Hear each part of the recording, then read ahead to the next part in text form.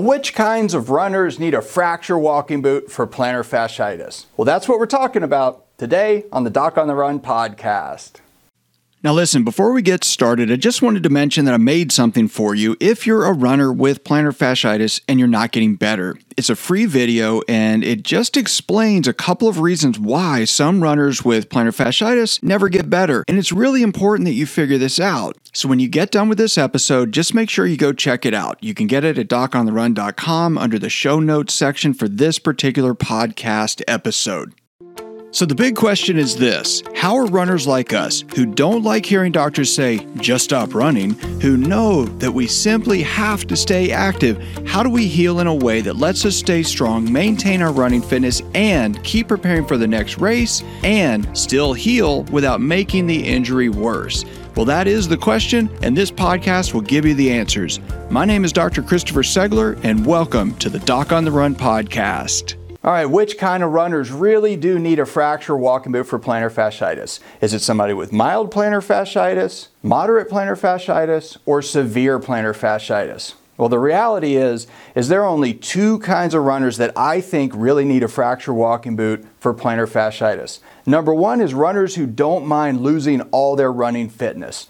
Now, I've done lots of episodes on fracture walking boots, and I actually think they can be fantastic tools used for a short period of time for lots of different conditions, but when given the normal 4 to 6 weeks of time in a fracture walking boot just to see if something will get better, you only have one guaranteed result with that, and that is that you are going to lose your fitness, you're going to get weaker, you're going to get stiffer, you're going to obliterate all your neuromuscular connections that make you efficient and have you maintaining good balance and form when you're running. And all of those things together create this constellation of symptoms and problems where you're more prone to re-injury. So you really have to make sure that you need a fracture walking boot when you're going to be in one for a month or a month and a half, because you're paying a heavy price as a runner in terms of losing your fitness and developing other things that might put you at risk of another injury later. The other group of runners who really need a fracture walking boot for plantar fasciitis are those that basically assume they have the wrong diagnosis.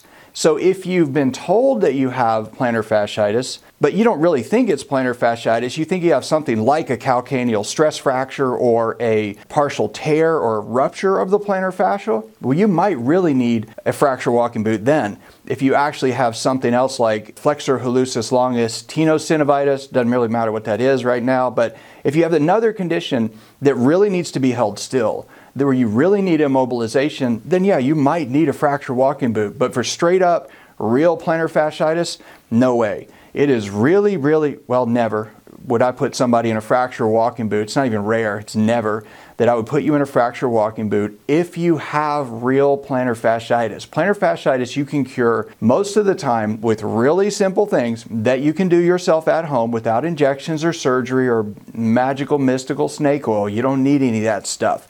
So you can check it out in the Runner's Heel Pain course and I'll teach you all about it. But there's really one thing that you might find even more useful right now, and that's the 2 reasons runners with heel pain don't get better. So if you thought you had plantar fasciitis and you went to the doctor and they said, yeah, you have plantar fasciitis, and they gave you some stuff to do and you didn't get better, and then you went back and they said, well, you're not better, so let's just try a fracture walking boot, you need to check this out. You do not want to use a fracture walking boot unless it's really necessary when you're a runner. So check out the 2 reasons runners' heel pain don't get better. You can get it for free. It'll be in the show notes at the bottom of this episode. If you go to docontherun.com and click on the podcast tab, you can find it there. Now, if you found this useful, share it with somebody, like it, subscribe, but help us get in front of other runners who might find this useful and so they can get back to running quicker as well. Thanks very much, and I'll see you in the next training.